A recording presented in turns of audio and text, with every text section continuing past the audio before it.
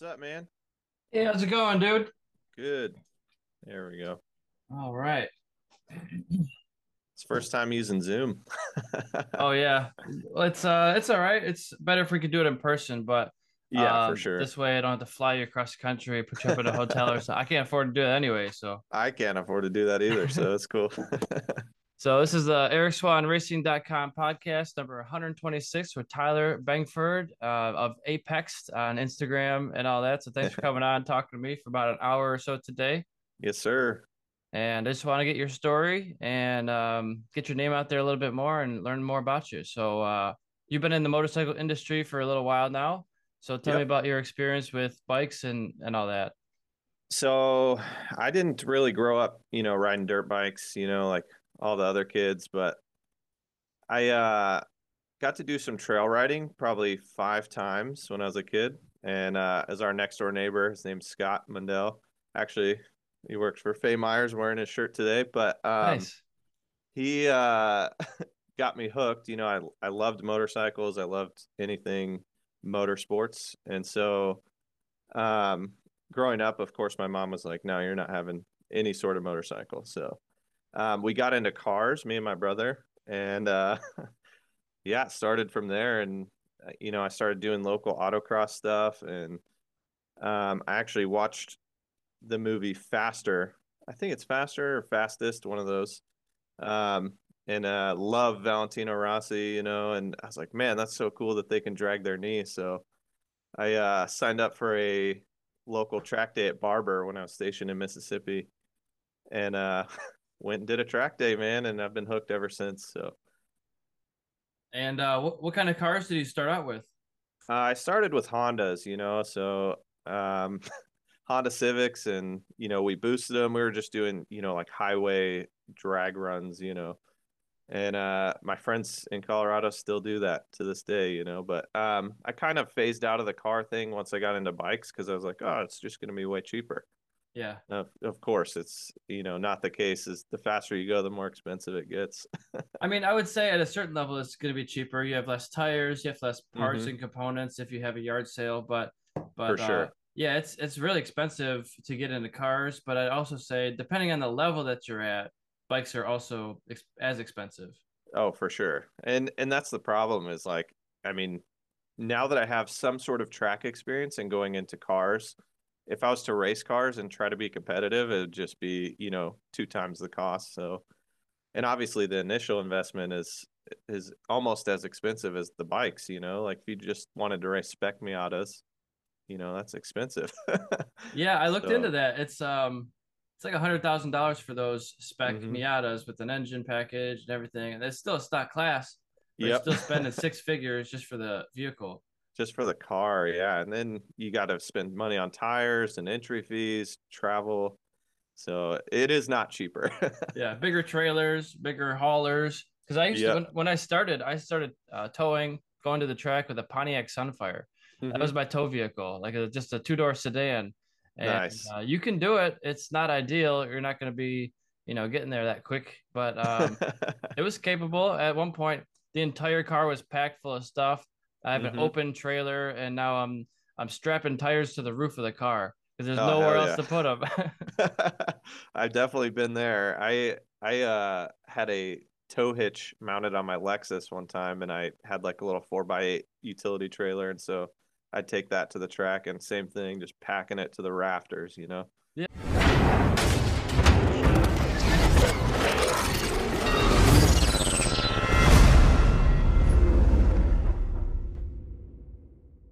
Yeah. And So so, when did you get into track days? so I did my first track day in 2014, and then I didn't do another one until 2015 because we were driving home from my first track day. Someone broke into our truck and stole all of our gear. Oh So no. I didn't have any money to replace it. I was in the military at the time, and it was just like not high on the priority list to replace it. So I didn't do one for a while, and then I got another suit, and I had helmets and stuff. So I did another one. I didn't do one for a few years after that. So my first 2 years, I only did 2 track days. But Yeah. I just was like itching to get back. It was a lot of fun. So And what happens? I'm fortunate enough to not have anything stolen like that yet. Hmm. So what's the process? Do you file an insurance claim? Do you get money from the police or not the police, but certain parties? So you do file an insurance claim, and at the time I was young and stupid, so I didn't have my own like renter's insurance, which is what would cover that. Hmm. But the guy I was with had homeowner's insurance, so he claimed everything and then just took all the money Oh and never no. gave me any money for any of my stuff. So Ah, yeah, we had a big falling out. I never brought it up to him, but I knew that's what happened. We claimed two, the suits, the helmets, the gloves, like everything, and GoPros, cameras, stands, all of it. And we claimed it all. And he came back with a new bike, like a couple months later, because it does take a while to get your um, money, like to get paid out from that, and everything is depreciated, so you're not getting like the value that you would get out of it anyways. So that sucked. That took a while to get back. And then, I mean, that's not even the first time I've had all my stuff stolen.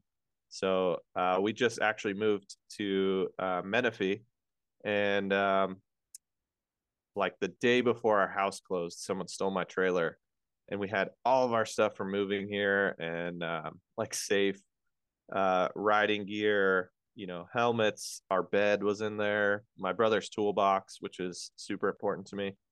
Um, and it just, they took it all. And then we ended up catching them the same day because I had this weird feeling.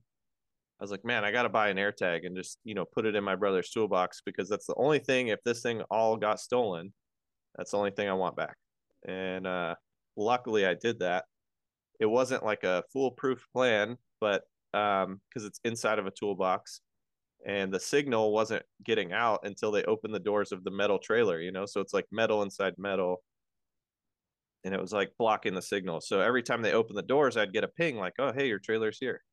And so we just basically followed them all the way around Southern California, and eventually they stopped at a casino, and they had a couple of escorts, I would say, and the police went in there and arrested the dudes. And I mean, it's California, so they were out within 12 hours, So I wow. mean, and then we got pretty screwed on that insurance deal. So we lost about $45,000 worth of stuff, Ooh.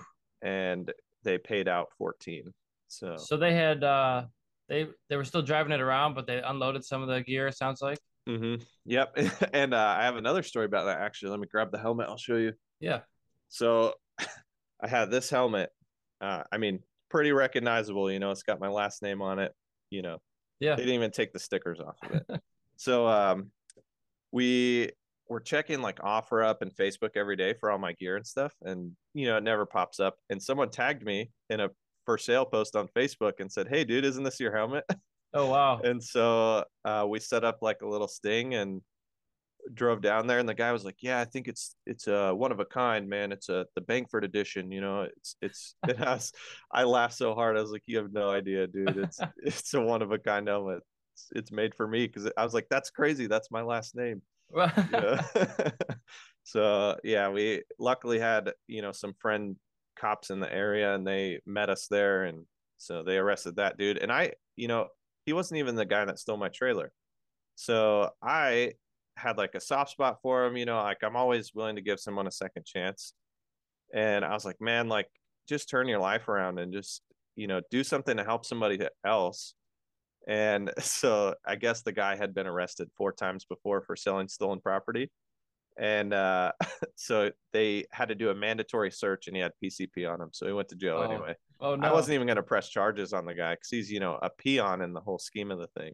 Yeah. So, Yeah, it but seems like you see these criminal TV shows, you're like, oh wow, I can make so much money, but then if you get caught, like, is that worth your freedom? Like right. going to jail for X amount of years? Like it's just not worth jail time. It sounds like it could No. be lucrative, but it's just you're ruining people's lives and you Hmm. could easily ruin your own life. Yep. And it's definitely not worth it. Like, I work really hard for my stuff, and I'm willing to help you out, if you ask me. You don't have to Yeah. steal it. I'm down to help, but Right, for sure. it just like I think a thief is the worst because it makes you a liar, it makes you a thief, obviously, and just an overall bad person. So yeah, it's total lack of trust in society right now. And But so if you knew it was going to be stolen again, what would you do, or have you done anything differently to protect those assets? Like, is an Apple AirTag the best plan of action, or is there something else? I think so. What I did is I changed where I put the AirTag in the trailer, so that way it'll constantly have signal, and like the only way I'll lose it is if it goes in like a garage or something, and it's really hard to fit this size. I mean, it's a 8 by 10, I think. It's Okay. really hard to fit that in a garage. So I mean, I don't really know how else to stop it. I had a hitch lock, I had a ball lock on there. Every door was locked. They cut them all off. They left the locks on the ground where the trailer was. They didn't even clean that up. They just took the trailer out from in front of our house. So Man, I just had a friend, yeah, Christy Lee, get her Hellcat stolen from her driveway. It's man, that sucks. like a $40,000 car at least, right? Yeah, Plus hopefully had good mods. insurance on that. The mods is the problem though. You spend all that like it's funny. I wish my ZX10 was in there because I'm trying to sell it anyway. Yeah, Like you might as well steal that and then I at least claim some insurance on it and then I don't have to haggle with anybody. You know what I mean? right. Makes it a little easier. Yeah. So, Um, yeah, man, it sucks like that. I have a couple of bicycles I think are fairly expensive, and I'm like mhm. anything over $1,000 should have an AirTag on it. Or I've actually seen they have uh they have post GPSs, so you can put like a post inside your handlebar, Yeah. and it works as a GPS unit. You could put them inside your seat post as well, Nice. and so nobody's really going to find it there. They don't know to look Yeah. there, but I think they're much more expensive than the AirTags. They might be Yeah, a better triangulation pattern to find it, but you're gonna spend more. for sure. And the problem with the AirTag is it lets people know like that an AirTag's following them, if they have an iPhone. But if Yeah, they have a Android, which apparently I don't know if these guys even had a phone. yeah. So they were kind of tweaker folks, but it's super unfortunate because like I'll help somebody out. You know what I mean? Like said it before. So I just I just don't like when people steal from me. So I was really mad at first, and then I was like, you know what? I'm gonna take a deep breath and see what is left. And I was missing so much stuff, but they cut the GPS out of my suit. Like, so I have a Dainese D Air airbag, and they like I don't know if the diodes touched and the light turned on, and they just assumed it. Tweaker status. Oh, GPS, they're following us. So they literally just cut my suit open with a knife and cut the wires out of the light, which I don't even think stops the GPS from working. And it's not like I can track it with that GPS. It's literally for like the track. Right. Going around a So racetrack. yeah. So yeah, just dumb, and we're just recovering from that and trying to move into the new house, make it our own. So And you're in San Diego area now? yeah, so I'm about probably an hour and a half north of San Diego. I'm probably in between LA and San Diego now.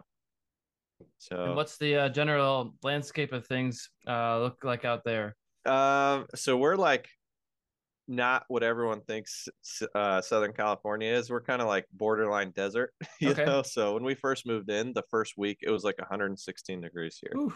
So yeah, I mean we race in at Chuckwalla and all that stuff, so it's super hot. We're um not used to it. So yeah, it's not bad. Like the winter, it seems like regular Southern California. The summer, I guess, was like a heat wave and not normal, but it was really hot.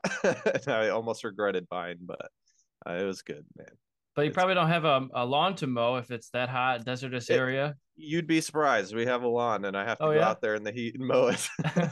Because I'm considering a move in the next 5 weeks or so out to Las Hmm. Vegas, Yeah. and I'm not gonna have to bring a snowblower, and I'm not gonna have to bring a lawnmower. Yep. So it's kind of like the best of both worlds. I mean, it gets. It gets pretty darn cold there, actually. I was surprised. It gets to like 30s, 40, high Mhm. 30s, but it was in the 40s and 50s most of the time. I was like, I did not come prepared for this. I thought it was going to be hotter.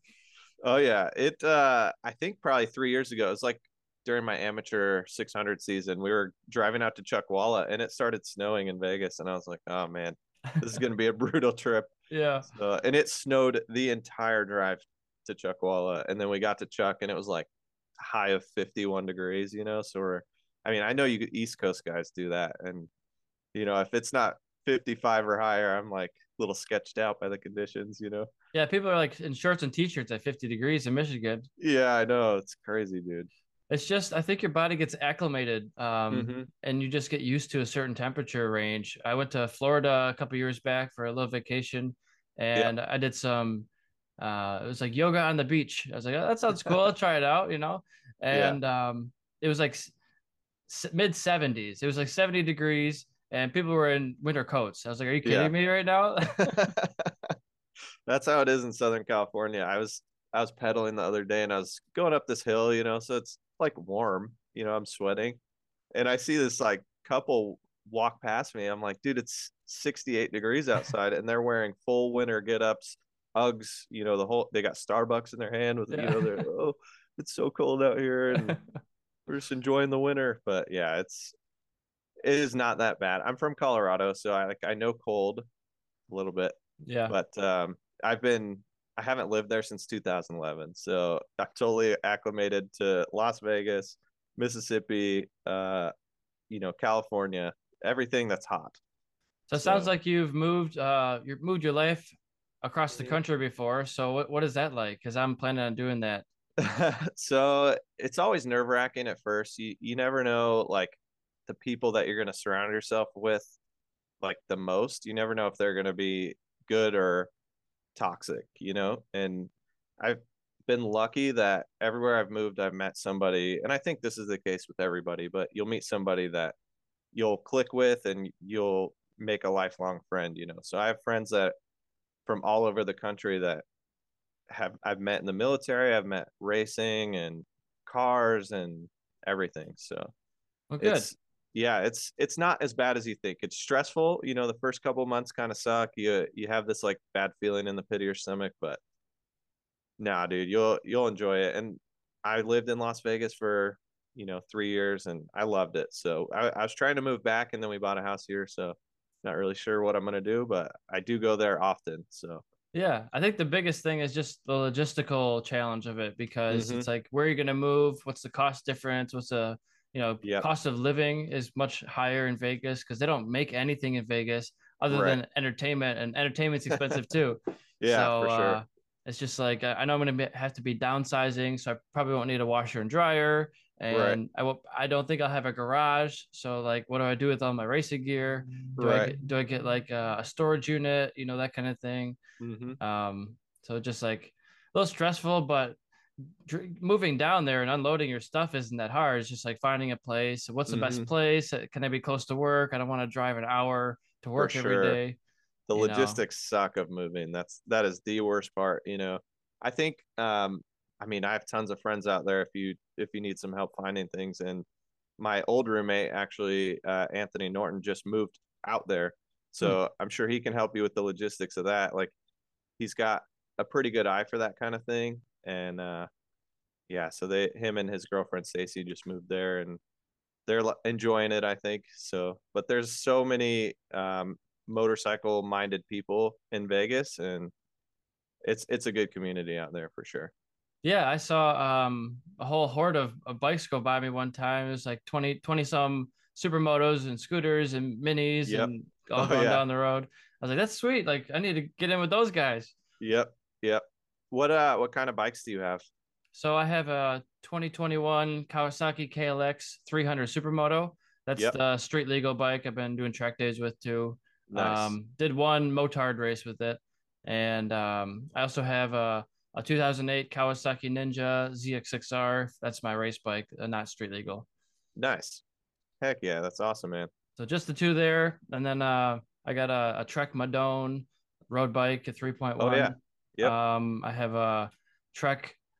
VRX 200, which was from year 2000. That was my first Yeah. first mountain bike race bike with the Y frame, and then Yep.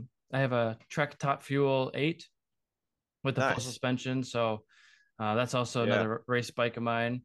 And I got a unicycle, which I can't really ride. I was For gonna like 30 say, do you race bucks. that thing too, or I what? would love to get better at the unicycling. It's just it's very difficult. They say it takes like 40 hours of practice to learn how to ride a unicycle. Oh, I bet. And even with all the riding I've done, I'm like, you're probably right. I'm at like hour 3 right now, and I haven't picked it up in 6 months or something like that. So I Oh used yeah, to, then you restart. yeah. Then you got to start from scratch. It seems obvious, but it's like you have 360 degrees of failure at all times that you can fall Yeah, over. for But sure. I do see guys very rarely, but you see like a couple unicyclists going down the mountain bike trail. I'm like, damn, that's intense. How the hell are you doing that one? How do they Can't even do stop? it. I can't even do it on flat ground. Right? Yeah, that's crazy. Yeah, that'd be pretty gnarly to fall on that thing. See, like, I mean, at least with handlebars, you can hold on till the end, and you're Yeah. just gonna tumble, but you have nothing to grab onto if you fall off a unicycle. Well, you do have the one handle like right between your legs. There's a little Oh, handle to right. hang up. That's it. Yeah, there's nothing else. Oh, that's so sketchy. Yeah, that's not for me. I would like to say that I'm coordinated, but I'm not, dude. I trip over things, I run into stuff, and it's amazing that I've made it this far riding motorcycles. So, You fall up the stairs when you're going up quick. I'm not that bad. I've fallen down the stairs and I broke my foot one time doing that. Oh So I no. fell down and my foot kind of got stuck underneath me and I like hit every stair on the way down and Ah, yeah, so my mom made me walk to school for like a week after really? that. Yeah, she's like, "Oh, you're fine," and I was like, "I'm pretty sure I broke my foot." She's like, "Okay." So, after a week of walking to school, I was basically hopping to Mm. school. And we had a trampoline. I didn't play on that. And she's like, "Okay, that's when I knew something was wrong." So she took me and got some x-rays. She's a nurse, so it was pretty easy access. We went in there, got the x-ray done, and she's like, "Oh, sure shit, he broke his foot." Wow. Doesn't So take much sometimes. no, yeah, it was not cool, man. The dogs just, they were running down the stairs and it was just kind of like a cramped area. And like I missed the first step and they hit me on my first miss and it was just all over from there. I was Uh, downhill. So yeah, it was brutal. yeah, breaks are weird things. Sometimes you don't know if it's broken or if it's a ligament or if it's Hmm. tendon. Um, it's just you don't really know until you get it looked at. Yep, exactly. Well, sometimes I Yeah. so I crashed at Utah and I broke my previous collarbone literally the month before. So I broke the left one in this crash at Utah and I'm like hobbling around. I was like, "Oh, my shoulder kind of hurts really bad," and so I go to the medical and the lady's like feeling it. She's like, "I don't think you broke your collarbone. I think you're good." And so we stayed at the hotel that night and like we got in the pool and the pool like relieves all the pressure. So it felt good and I was like, all right, I think something's definitely broken and it started to swell up. And so I was like, all right, I'll go to urgent care on Monday. So that was Saturday when I crashed and I drove. It's like 11 hours from San Diego to UMC and I drove all the way home. I didn't want Rainey to drive. I feel bad making her do everything. So I drove home, went to urgent care, and the lady like was like laughing when she saw the X-ray. She's like, "You Yeah. don't think this is broken?" I was like, "They told me it wasn't," and she's like, "I'm not supposed to show you this, but come here and look." So I went over to the computer, and so this is my collarbone, and then it broke in like two spots. So there's like a middle piece that's free, and it was vertical. Oh So no. like, so I have like two pieces of collarbone and then one piece of bone that's vertical. Oh And man. yeah, so she was like, "Yeah, it's I don't think you'll need surgery though." So I go to the surgeon. The surgeon's like, yeah, I don't think you'll need surgery. I was like, "Yeah, but I want it," because I did it on the other one and it was like super fast recovery. Like Hmm. in a week, you're like, "Okay, I'm good to go." Oh wow. So yeah, the collarbone surgery, I can't recommend it enough. Obviously, you need a good surgeon for it, but I went into this collarbone surgery, my left one that I broke at Utah, and the guy went to pick my bone up, the middle one, and set it, and it crumbled into like six pieces. So he had to put it back together. Like the surgery was supposed to be 2 hours, and it ended up being like four. Oh wow. So he was like gluing my bone back together, you know. Do you got And to pay then for that overtime? no, I didn't. It was my insurance, luckily. So Uh, yeah, it was I luckily, I mean, I can't recommend good insurance enough. You know, obviously it's really expensive, but like you don't want to be dealing with that out of pocket because I got the bill and obviously, you know, it shows what my insurance is paying versus like what I paid. So I paid my deductible, which was high. It's like 5 grand, and you know that's a lot of money, but it compared to 130 grand, you know, it's pretty cheap. it would just bankrupt most people, Yeah, exactly. I or they would. I just mean, wouldn't have it done, you know? yeah, just I mean, I can't imagine living with that for 6 weeks, you know, and you have to be in a sling, and I mean, you're supposed to be in a sling anyway after the surgery, but I didn't really. I wore it for like a day, and yes, probably the surgeons are like losing their minds right now. Like, you idiot. You know, I think there's definitely something to be said. Obviously, we're not doctors. We can't Right. advise you with anything, but my personal opinion is like I've had injuries where they said you must keep the cast on or this there's like a removable cast. I could take it Right. on, put it off. And I didn't really wear it too often. I wanted to keep my hand from atrophying. Yeah. It was a thumb issue, and they said 99% of people who have your injury need surgery. I'm like, I'm not getting the surgery, and so I came back a couple weeks later to get a checkup, and he's like, "Which hand is it?" He couldn't tell which hand it was Yeah. because it was I didn't let it atrophy, and it was still taking it easy and letting it heal, but Hmm. I think there's definitely something to be said about keeping that joint flexible and moving rather than Yep. having it stiff and locked up for weeks on end. Yeah, and then you don't have to do like weird physical therapy stuff to get the motion back. And I had a bad crash in March of 21 where I hit my head and knocked myself out, and so I broke this collarbone, but my left shoulder ever since then has been messed up. Hmm. And I've done everything possible to like rehab it and get it back. Like honestly, I should probably go get it checked out for like a possible surgery because it's, you know, at this point with all the rehab that I've done, you know, there's it's probably something wrong. But like it gets better for a couple months and then, you know, I'll race, and like just the racing, the physicality of it sometimes, you know, re-aggravates it, and then that sucks. So like you don't want to wait 6 months and not race for 6 months just to heal something and then have it just re-injure yourself, you know. So I just basically keep it hurt, you Yeah, know. I So hear that. I mean, I've always been against having surgery if I can avoid it. mm-hmm. I'm gonna try to because I always think of like the medical malpractice and all the things Oh that could yeah. go wrong. Like like for sure sometimes you need it, but every Mm-hmm. time for me it seemed to be like an elective. You could and it might heal your process, but I'm like, I'm just gonna go out racing again and fall down again, so what's the point of me going through all this money? Yeah, uh exactly. but but yeah, and then I think like, does this guy need a new BMW? Like Right. that's what he does for a living. He's gonna, of course he's gonna say you need surgery. Yep. And like, what if they leave a gauze stick in you, you know, and that becomes infected and all this stuff? See, that's scary. Now I didn't even think about that stuff, and now I'm like, you know, maybe the surgeries are a bad call. Or like if you But had like they put you out chemically with anesthetic. Like what if the mm-hmm. anesthetic goes wrong and you don't wake up? Like that scares Yep. me. Yep. I think at some point, you know, there's like you kind of have to live, you know, and like if that's preventing you from living your life like at a normal rate, then I feel like maybe it's time to do the surgery. So I think I'm probably at that point with my shoulder, you know, like I it's hard to do push-ups, and I like, you know, just doing dumbbell stuff and free weights, it's so hard to keep my shoulder stable. And I work with Ethan Chaplock Oh, with nice. Southern Pride Performance. Yeah, so he gave me a ton of rehab stuff to do, and I do it. It's just like I don't think movement is helping me at this point. You know, I think it's just it needs to be fixed. Like something's wrong. Yeah. But yeah, dude, I can't recommend that guy enough. He's the only one that's got it to a point where it's, you know, rideable again. You know. Yeah, he's a good guy. He was on this podcast not long ago and got to get his feedback and Mm-hmm. get his what he does with his practice. Sounds like it's very helpful for people.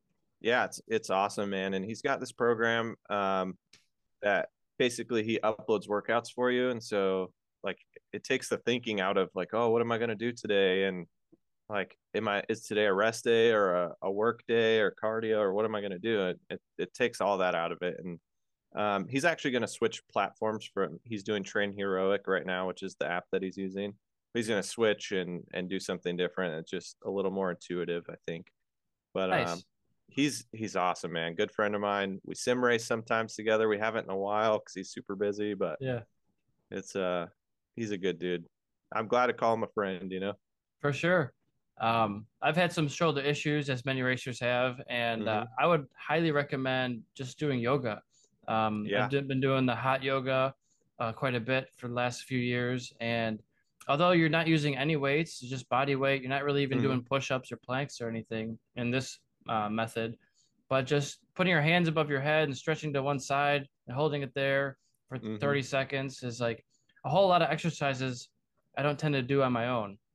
Right. And I feel like that should be covered by insurance because it's like physical therapy, you know, It is. Yeah. it's a low key physical therapy. You're not going through crazy movements, but by the end of it, I'm drenched with sweat Mm-hmm. and just giving it everything I have. So it's just a low impact way of kind of working those joints around. Oh, for sure. Yeah, I've done so my we've had some friends do yoga, and it's like before the race weekend, you know, like they'll go out there and do yoga before they ride. And you know, it's like such a good way to warm up too. Like the flexibility when you're done. I have not done yoga in a long time, so the flexibility when you're done is incredible. You know, like after 6 weeks of doing it, you know, I couldn't even touch my toes before.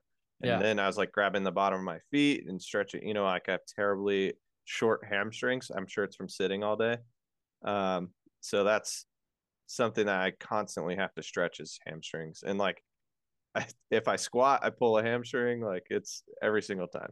I mean, with weight, not like body weight stuff. So body weight stuff's good, but yeah. And I just think it's such great injury prevention because if you're for flying sure. down the road on all different contortions of your body, it's like it'll help you get injured less, I think.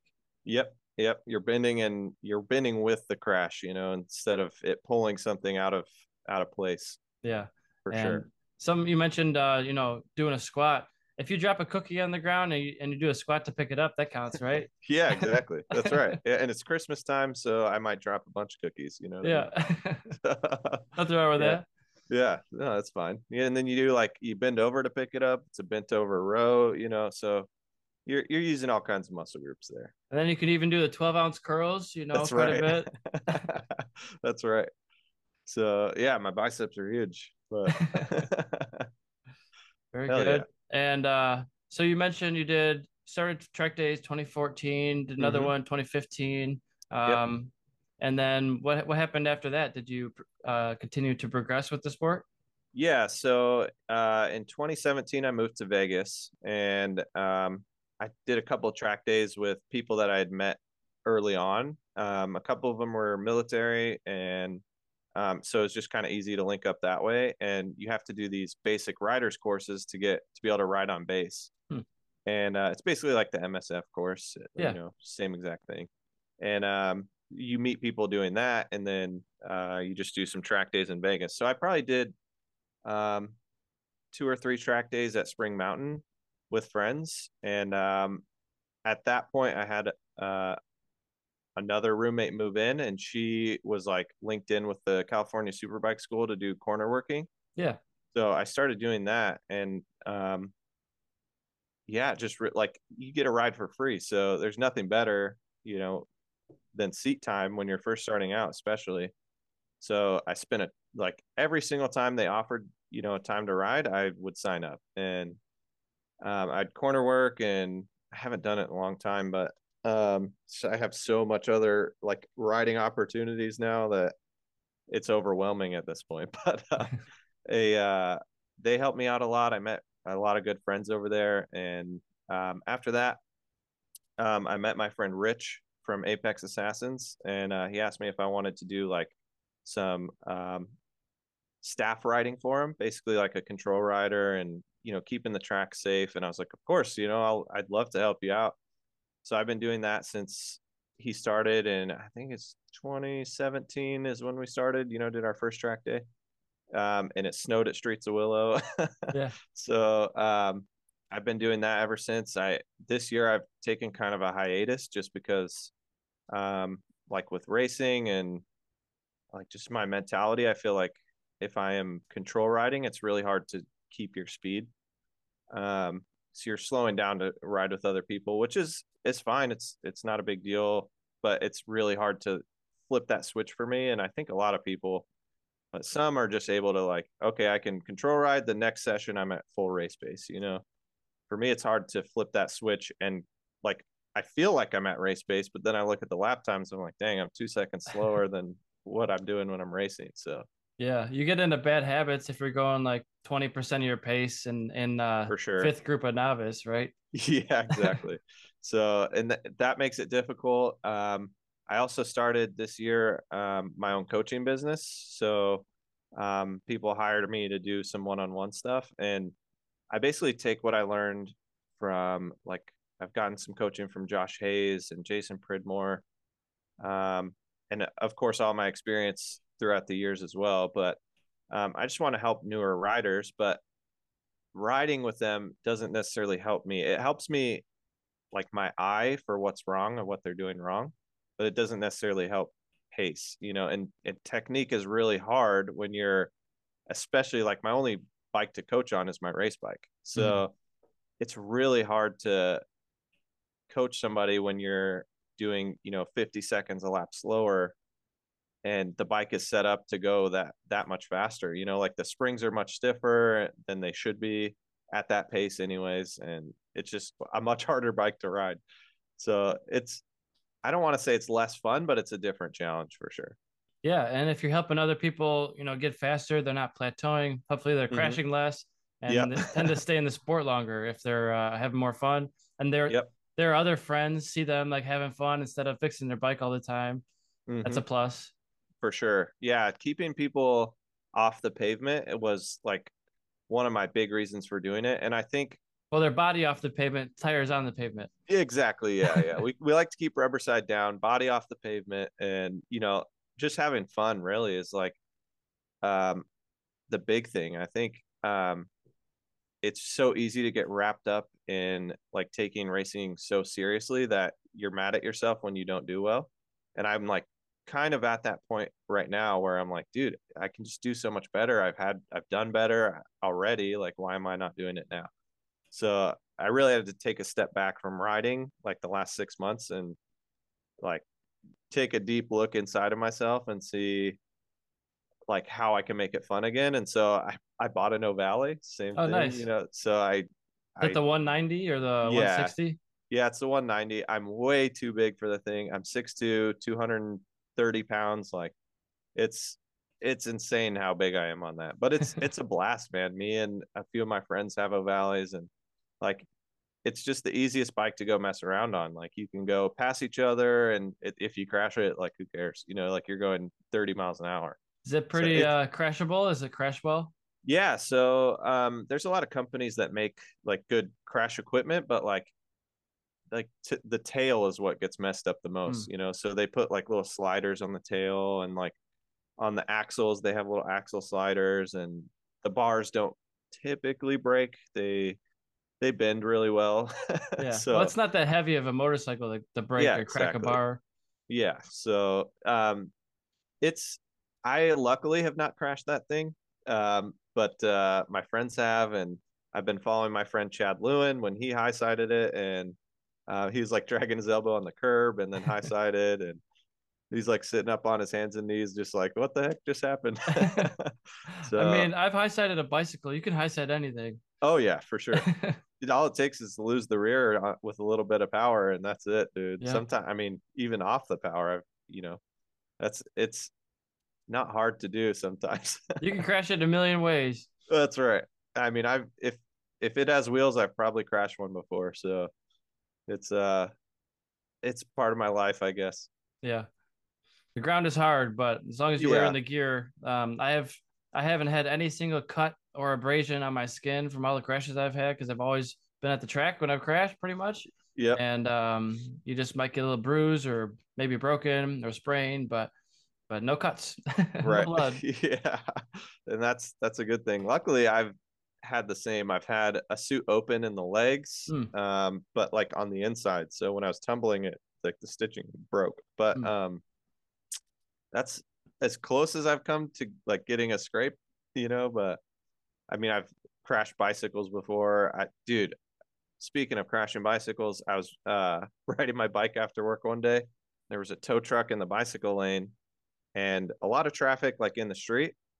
And then in the parking lot, like crossing the sidewalk, there was a car and they had the line attached to the car crossing the sidewalk. And I was like, Oh, you well, did see it, maybe. dude, I did not see it. I hit it so hard. I flipped over. And that re-aggravated my shoulder injury actually. Um, oh man, it sucked so bad. And then the guy was like, I have my lights on. I don't know what to do. I was like, dude, you didn't have a cone out or anything across the sidewalk. Like taking the risk to go in traffic doesn't make any sense. So I was going to go on the sidewalk and it's blocked by a wire that's, 3 feet high. Yeah, you And weren't it paying like just, attention for. dude, yeah. And like, I was like, oh, interesting. I wonder why this tow truck is sitting in the bike lane. And I was even mad about it. I'm like, dude, like what a douchebag. Like, you know?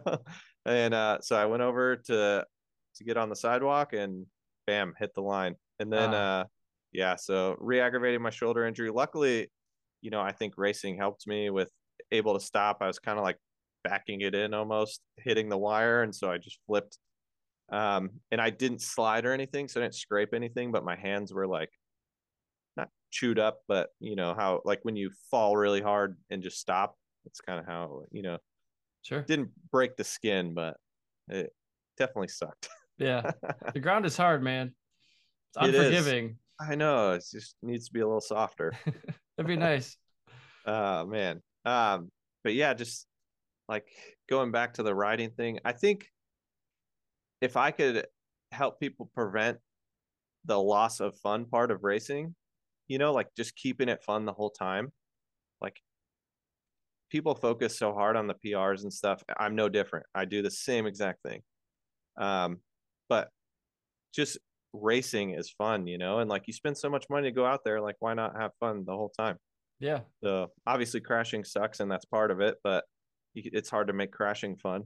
right. But I think if I can just help people learn from my mistakes, that's what I want from riding. And I Sure. just love the sport, so I love spreading it. Like, I try to get people off the streets because it's super dangerous. And I mean, one of my buddies actually, really good rider, expert racer. He just got in an accident the other day. Someone cut him off. And lane splitting is legal here, so I mean, most of the time there people are looking, but sometimes people just change lanes in front of you. Yeah. And like there's nothing you can do at a certain point. Like all the skill in the world, you can only break so much. I think of it like this. I mean, you go to the track sometimes, and these people who have dedicated track bikes, who have probably done a dozen track days, Hmm. still sometimes don't know exactly what's going on. And Yeah. then you go to the street world where people don't even care about driving in the first place or try to Yep. get better, and you're driving a foot away from them. Yep. You're just taking your own life into their hands Yep. because they're not looking behind them. They're not turning their head. They're not even Yep. using their mirrors or their signals. And half So, of them are on their cell phone anyway. yeah, so you know they're not even looking at the road in the first place. exactly. It's So just nuts. I mean, I'm for lane splitting. We don't have it in Michigan, but I would mhm. probably do it a little bit more, but not at 30, 40 miles faster than they're going. Right. It has to be like 15 miles an hour, so it gives you time to react, Yeah, but you're still passing traffic. You're not sitting in anybody's blind spots. But it's so dangerous, man. Like people run red lights. I mean, I don't trust anybody anyway. I'll still check, even though our light's green. I'll still like just do the double take. Um, and like I've heard of people just the light turns green, they start to creep across, and the light's been red for this other person for 10, 15 seconds, and they're going 20 over the speed limit anyway, and you creep out into the intersection, get T-boned. So it's and people making left turns like they don't see the bikes, and It's just you don't have any of that at the racetrack. Like obviously it's a dangerous sport and people, like they look at, oh, you're just racing and you're adding all this risk and it's like, yeah, but if I like outbreak myself and I run off into the desert, I'm going to go out, in some sand and if I do fall over, I'm going to be in sand. Yeah. But like I'm not going to hit a lamp, or a street light, Or a house, maybe. guardrail, yeah, house, another car, so like everyone's going the same direction. Hopefully. Yeah, exactly. I mean, there has been some cases, but luckily you get them stopped before they head out hot pit the wrong direction. But For sure. But yeah, it's and then everybody's all wearing gear. It's mandatory. Like somebody yep, asked me, like they had no idea about it. Like, what do you wear? Do you wear a helmet on the racetrack? Like, yeah, of nope. course. Yeah, it's a mandatory. Like, we wouldn't do this if we didn't wear gear. Could Yeah, you imagine not wearing a race suit on a racetrack?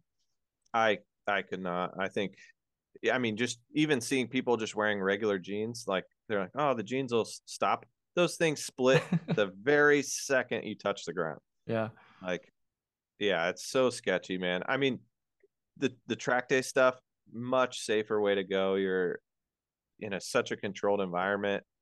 I mean, the ambulance is there. That's the biggest thing for me. In March when I hit my head, um, I was knocked out. I high sided. I held onto the bike, so it basically whiplashed me. Um, now I know to let go, but I held on so tight I pulled the grip off the clip on. Wow. Um, but I knocked myself out, and the ambulance is right there. So, you know, um, Josh Vogel, shout out to that guy. He's our ambulance driver at Chuck.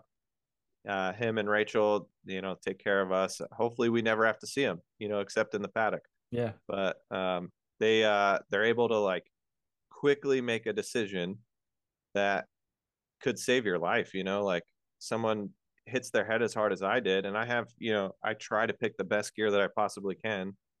And like stuff happens, like you hit your head in the wrong way and it starts bleeding. It creates all the pressure in your brain, and then it's a dire situation. Like if any part of your brain dies, like that's a part of functionality that you're going to miss forever. So, Yeah, I think the scariest part is the brain injuries, oh, for sure. because you can get a concussion from many different ways, whether it's an impact or a twisting motion, or even like, I don't know, there's one more, it's kind of like a spiral stop. Yep, Anytime you stop in a quick, abrupt way is cause for concern. for sure. And it doesn't, I'm not saying it doesn't matter what helmet you have. I think every single helmet, no matter what, has the opportunity, if you hit your head hard enough, because it's not necessarily the impact with the ground that hurts you. It's the rebound, and then your brain like moves back and is bouncing inside of your skull. And actually, I just literally 10 minutes before the podcast was reading this post on Facebook about mouth guards and if they help or if they don't. Obviously, there's a bunch of argument either way. I wore one for a while, not when I hit my head, but there was a guy in there that did a lot of research. Obviously, this is all third hand, but he said that the neuro doctors don't say that the mouth guard helps because all it is preventing a mouth injury. Really, like Hmm. the brain is moving, and that's what causes the head injury, not that your jaw hits the top of your mouth super hard. And obviously, that could happen, but it would be a very specific crash that it would prevent a concussion. So I Man, don't know if it works. I tried to wear it. My mouth was super dry, so I stopped doing that. But I know that I know I played soccer and hockey and contact mm-hmm. sports for a long time, and it's mandatory in high school hockey to wear a mouth guard, Yep, because they think it helps with concussions. yep, So I guess the same thing would kind of apply. Although you're getting hit in the face a lot more in the head playing hockey, yeah, I'd say way more than motorcycle racing. right, But I know Patricia Fernandez, I think Corey West yep. wear them. I think That's it's actually whose post it was. Yeah, I think it's Chaz Davis wears them. Yep. And I talked about it years ago. Like, if you could do anything to help a head injury, you should do that. Because I went through Mm-hmm. speech therapy with one of my crashes and after a back concussion, and it was more for like preventative care and making sure I was Right. good. But yeah, right after the crash, like I was having trouble speaking a little bit. Like Yeah. I would say like the table is on the chair, and I meant to say like I wanted to go to the fridge. Like completely different words. I was like, what the hell is happening here? Like Yeah. I knew what I was saying was not the right thing. And they're like, okay, we need to check this out a little bit more, you know? Right. And I did the whole lumosity thing for Yep. maybe a couple of years. And now I have 126 podcast episodes and I can speak Yep. just fine. Sometimes I stutter, but that's it's normal. And yeah, I think anything you can do to prevent brain injuries, whether it's Hmm. a mouth guard or a better helmet, a better fitting helmet for your head shape, is Yep. definitely worth it. I've never worn a helmet, never worn a mouth guard while wearing a motorcycle helmet, but Yeah. I think it could be beneficial.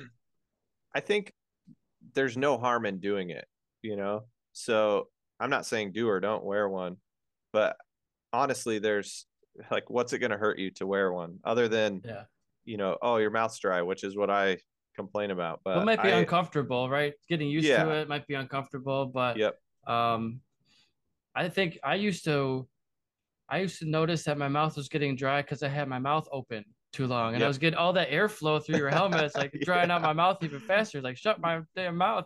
It's like sandpaper in there. Yeah, Yeah. Oh, it's brutal. That's the worst thing ever, dude. You're trying to ride and you're like, I you was know, mouth breathing. Yeah, yeah. I do that anyway because I'm out of shape. I'm like racing and I'm like breathing out of my mouth, and then I'm going down the straightaway. I'm like, wait a minute, I yeah, can breathe out of my nose too. yeah. So, And yeah, it's I'm a big proponent of those nose strips yep. I because wear those too. I got a small nose somehow. I wish I had a bigger nose, Yep. but I'm always having a little bit of drainage all the time. That's just how it is. And maybe if I move to a different state, it'll be different. They have different pollen, different allergens out there. But Yep. um, I like those nose strips. They seem to help increase your oxygen rate. For sure. I think so. I can't even ride without them now. And honestly, so I train on the bicycle without them, so that when I do wear them at the track, I just feel 10 times better. I feel like, it's like those oxygen masks where I'm Yeah. depriving myself of a little bit of oxygen, and then I Yep. go put the nose strip on, and it's so much easier to breathe. And yeah, I saw my friend Mallory and Joel, both of them had it at Chuck Wall, and I was like, I'm gonna try that. And then I met one of the dudes that founded the company at Chuck Walla. Oh, So nice. yeah, I think it's Frankie. He rides the Super Hooligans class, I think, and Frankie maybe the Babushka, no, it's maybe Garcia's his Frankie last name. Garcia. Dang, he's gonna kill me if he sees this, but uh, yeah, he started it, and then I think they sold the company to like a family member, and so now it's intake, but I can't ride without it now. It's the best thing. I mean, it would be cool if they sponsored me, but Yeah. yeah, no, it's a badass invention for sure. Yeah, hell, my dad uses them still. Now he uses the newer ones, which Yep, are like they have the magnets on the side, and it's yep, more a stronger piece. yep. I used to only use like the paper, or I don't know what material, like the really thin ones. Yeah, with like a wire in the middle of it. Yeah, Yeah. I never tried those. I only have used the intake one, so I can only say how good that one is, but yeah, it's a subscription, so you pay, I think, $10 a month or something, and they send you, or $10 every 45 days, and they send you like more magnets. It's incredible. Yeah, it's the best thing ever, but like going with the whole mouth guard thing, I have so much stuff going on with my face that it's so close. I have 10 things to remember before I go out for a race. I'm like, all right, I have to do an energy gel. I have yeah, to do my nose strips. I have to do my mouth guard if I wear one. And honestly, I haven't worn one in probably a year now, but I think, yeah, I just have so much stuff to remember that I was like, I got to cut some of this out, or I'm going to have to start my racing 2 days prior. You need a checklist or like a Yeah, handler. exactly. That's right. I know my fiance was the handler. Now she's racing, so she's yeah, she's killing it. So Nice. yeah, So what's she's that like? What's that been like watching her progress through the sport? so it's funny, she didn't even want to race when we met. She got her race license before me actually. And just with some friends, and never really raced. And now she's an expert 600 chick, like killing it. She had a little oopsie last weekend. Um, just had her engine rebuilt. So she rebuilt her engine, and then I think a fuel pump clogged and fried a couple pistons. Mm. So it didn't get enough fuel, so it ran super lean. And then so she had it rebuilt again, and then went out and had a little mechanical crash. I say little, but the bike's like the whole top half of it needs to be rebuilt. So subframe, tank, Just minor maybe things. yeah, it's like half the cost of the bike. uh, So at least now it's a R6, like the 08 to 16, that version. yeah. But if you replace the subframe and the fairing stay, you can do the new body style Mm. and the tank. You have to do the new tank also. So I think we're looking into that. But it's been awesome to watch her progress. Like she'll have she'll go out and she'll do like a 53 at Chuckwalla, and she's like, "Oh man, I could have gone faster." The best part of that whole thing is she does a 53, which is so when I was an amateur on a 600, I did a 52.9. So she's 1/10 off of like my fastest lap ever on a 600, and she's like barely raced in her life. That's awesome. And so she goes she's in the last corner or whatever, and she throws her hands up and she's like shaking her head, like if she would have tucked, she would have beat my lap. But Yeah. she just like was mad before she even finished the lap. She's like, "Oh, I screwed it up." And then she comes in, I'm like, "God, you did a 53.0." And she's like, "What?" She's Yeah. stoked. So yeah, she does really well like when the bike's been working. It's just unfortunate that she had a motor blow up at Laguna, and so it's been kind of a headache since, but that was this summer. But she was leading the race at Laguna, or maybe in second, but I think she was leading at one point. And then the motor blew up like halfway through. It was such a bummer. Uh, The bike died on the straightaway, and so I was like on hot pit looking, and we're like yelling across the track to each other, and she's like, "I think it blew up." I was like, "What?" As bikes are going by. yeah. So yeah, it's been awesome, man. She's a great rider, and she's so smooth. Like I consider myself a smooth rider, like almost to the point of like a detriment of speed. like Yeah. like I could go faster if I was a little more aggressive, but she is incredibly smooth. She hits like knee over the curbing, like it's amazing. She's a great rider. So Nice. Well, I think you can be smooth in certain areas, but you can also be mm-hmm. aggressive in other areas. So it's just Yeah, for sure. trying to find that balance between when you can be super aggressive and when you just can't be. Exactly. And that's the hard thing is like you can go over lines, and even Pridmore says this stuff. He's like, "What am I going to teach you? Like, I'm not going to teach you anything. Like, we're just going to adjust literally inches on the track to get you to roll through corners better, like so and just manage RPMs better." So to me, that's what like the smoothness is, and like keeping the RPMs up and not having like big dips and lulls in your RPM ranges. So that's something I have to work on, and like I don't even want to say I'm fast. I'm like, mid pack, and if none of the pros show up, then I'm like I'll get a podium every once in a while. But Yeah. like when you're racing Corey Alexander, I'm I'm down at the end of the race by like 30 seconds. So Well, there's just levels, right? There's like, yeah, imagine going from a cager, a car driver, to a motorcycle rider on the yep, street. Now you go from street riding to like someone who's done a couple of MSF courses. Then you go yep, from like MSF course to a novice track day. Then you got intermediate track day. Then you got advanced track day. mm-hmm, And then you got like novice racing, expert racing. And each one of yep, these is like its own major, huge step. And then you get into pro racing and mm-hmm, international competition and the world competition. And right, it's like there's just so many different levels where you're probably faster than 99% of all the riders in the world, but you're still like, oh, there's still like five people faster than me at this yeah, track. Like, oh, damn it, yeah, you I know? know.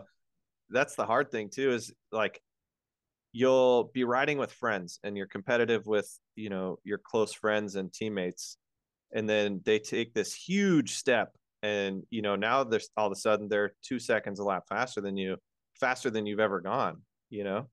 And that's such a hard pill to swallow when we started racing at the same time. Yeah. So like it's a really it's a hit to the confidence when you're like, why am I not doing that? What am I not doing that they are doing? Or vice versa. What are they not doing that I'm doing?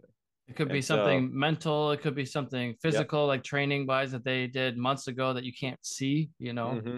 Yep. And that's the other thing too is the coaching. Like sometimes you got to take a step back to take 10 steps forward. You got to unlearn some things before you progress. And like I've had to do a lot of unlearning. So like I got to a point, but it was like obviously I crashed really big, and I was riding well, but I think had I known what I know now, I could have prevented that and just rode a little smarter. But yeah, it's just there's a lot of little intricacies that going fast does for you. Like it's a confidence thing in regular life, not even just the track. Oh So you yeah, have a it's good race huge. weekend, it's like, man, like I'm king shit, like I'm the best. And then you have a bad one, it's like, man, I got to wait a month till the next one and try to reprove myself. And no one else cares. It's literally just yourself, for the most part.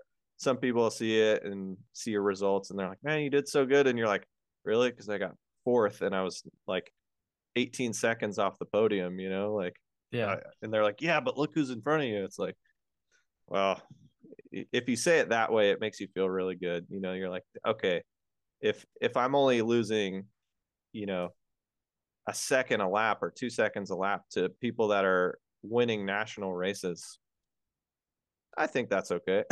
Yeah, that's So damn good, man. So it's all about, what you want to achieve and where you want to be. And as a racer, you always want more. It's never like 100%. finished, right? It's never enough. But like you mentioned she never your wife or fiance, Mm-hmm. girlfriend, she never wanted to race. Yep. And I never wanted to race either, believe it or not. Like I just wanted to go fast on the racetrack and Mm-hmm. still be able to ride my motorcycle and not get arrested. That was the Yeah. whole point of me going to the racetrack. And then I was like, oh wow, I guess I'm kind of good at this. I was already passing people who were racing at track Yep. days. So I'm like, well, Yep. why don't I just go racing? See what that's all about. Right. Maybe I'll go faster. Maybe I'll learn something. Maybe this could be a new sport for me. And Yep. so I would say to anybody who's still watching this, like, please just go to a racetrack and try it out if you like riding motorcycles. You never have to race. Nobody's ever going to force you Yep. or badger you to do it. It was just like at a certain point, you realize that you do have a good skill set that you can maybe go down that road a little farther and see where it takes you. Yep. And I think, the community as a whole is so supportive of everybody starting out, especially like they love seeing you get into the sport and like the smile on your face when you first drag your knee and then Yeah. you drag your second knee and then you, oh man, I met this goal. Like we love that, I love seeing that. And that's why I still control ride, like if it came to, money, and sometimes it's not the most glamorous thing. You're just riding in circles at not your fastest pace, but like someone comes in the pit and they're like, you showed me a line here. And, now I'm so much more comfortable through there. And I just really appreciate you. I love that. That's like why we still do it. Yeah. So, and no one's judging you. Like we all were there at one point. And like you even think about like if Corey Alexander was watching me ride, which he has before because he's coaching with Pridmore. So if he was watching me ride, he's not judging me. He's like, oh, you can just fix a couple things. And that's the way I look at it too, is you can just change little things to help you out in the long run to be safer and faster. Yeah, I mean, unless it's like your best friend, no one's out there making fun of you. Like, no one Right. is gonna like, oh, haha, he's slow. Like, no one Yep. cares. Like, everybody's at their own level. Everybody has their own goals that they want to achieve. Some people, like I said, never want to race. Some people want to be the Mm-hmm. fastest person on the continent. Yep. It's all different. Yep. For sure. And you're saying like, oh, we don't make fun of people for being slow, but I'd like to make fun of Anthony Norton for being slow, if he's still watching this thing. So this will make him listen to the whole thing now. So I'm gonna tell him it's towards the end I made fun of you. So Perfect. He's got a shout out at 104 or so. yeah, there we go. Heck yeah. And you know, I'm becoming a coach last year and hopefully Mhm. going to be coaching full time for cars and motorcycles coming up in the next few months. And Yep. so I wanted to ask you, because you're a coach, Hmm. um, what do you think about the student surpassing the master? Because that's going to happen at some point. It will happen. And honestly, it hasn't happened yet to where someone I've coached, because I'm still relatively new to it. But it hasn't happened yet somewhere or someone I've coached passes me as far as like lap times or in a race, really. It's like a lot of the people I coach are still amateurs. And so maybe next year, like they'll be, coming up through the ranks and I'll get whooped one of these times, But there are a lot of people that I've coached that are now faster than what I did on a 600. So my buddy Matt, I coached him a few times, and the guy got an Aprilia, and he's going as fast as I did, almost on an Aprilia RS 660 than I did on a 600. You Yeah. know, so and he's learning. Had a couple of crashes, but like you're never gonna learn if you don't hit the limit at some point. You got to find it and then figure out how to move the limit and move the goalpost for yourself. So I think when it happens, it's gonna be a really humbling experience. But I for sure I'll be happy for whoever does it. It's gonna be awesome, man. That'll be maybe the time to hang it up after that happens. So Well, like Valentino Rossi in his moto camp, all yep, those guys are now, well, he's kind of hung up the leathers and switched over to four wheels, but yep, at a certain point they were as fast or faster than Rossi was. So it's like you got to just pass the torch, and it's not like yep, you don't want to give him bad information to help slow him down. You want right, to give him as much as possible so we can both elevate ourselves and we can for both sure. get to the next stage. So um, I always felt like sometimes I used to go to the chiropractor every once in a while, and Hmm. I'm like, is he fixing me 90%? So I have to come back sooner. Like, is it the same thing with coaches? Are they only giving me 90%? But now as a coach, I'm like, I want to give you all the information possible. I'm not Yep. holding back anything because maybe that small piece of information will help you stop a crash, Yeah, And so exactly. I don't think that way at all, but sometimes I think that way of other people, like Yeah. they're not maybe giving you everything. I think it's hard to see. I could see that happening if the person that was coaching you or doing whatever service, we could put this into anything, but um if they're not passionate about it, I feel like then at that point they're just doing it for their own personal gain. And so if they're passionate about it, they want to spread the word. And like it's kind of cool to see your protege go out and win a race, Yeah. like so like I can only imagine how Pridmore feels, because he's at that point now where Corey and Mikey are giving him hell at Chuckwalla. And Jay did do a race with us, and I don't know if he pulled off, I can't remember, but that was the weekend I hit my head. Mm. And so there's a little fuzzy there, but yeah, I think he still is able to find things that people can improve on, even if they're faster than him. Like Yeah. if you watch the Moto America broadcast, he's able to pick out, and I do the same thing. I pick out like, oh man, they, turned in 2 feet too early there. And so they're not on the gas. The guy behind them turned 2 feet later and is on the gas, for an additional 10 more feet before they're even. So you can see Pridmore. He's thinking about the coaching, even if he's not. He's doing the broadcast stuff. But it's nice to have somebody that is looking at that all the time. And it's even more nice to have them as a friend, because you can just shoot them a text and be like, hey man, like this is what I'm going through. He's the, one of the few people I hit up when I was like, dude, I'm just not having fun. And, I got to figure out what's going on. So we went out and rode and, brought a little bit of the fun back. And you have people like Josh Hayes, who I pedal with every once in a while.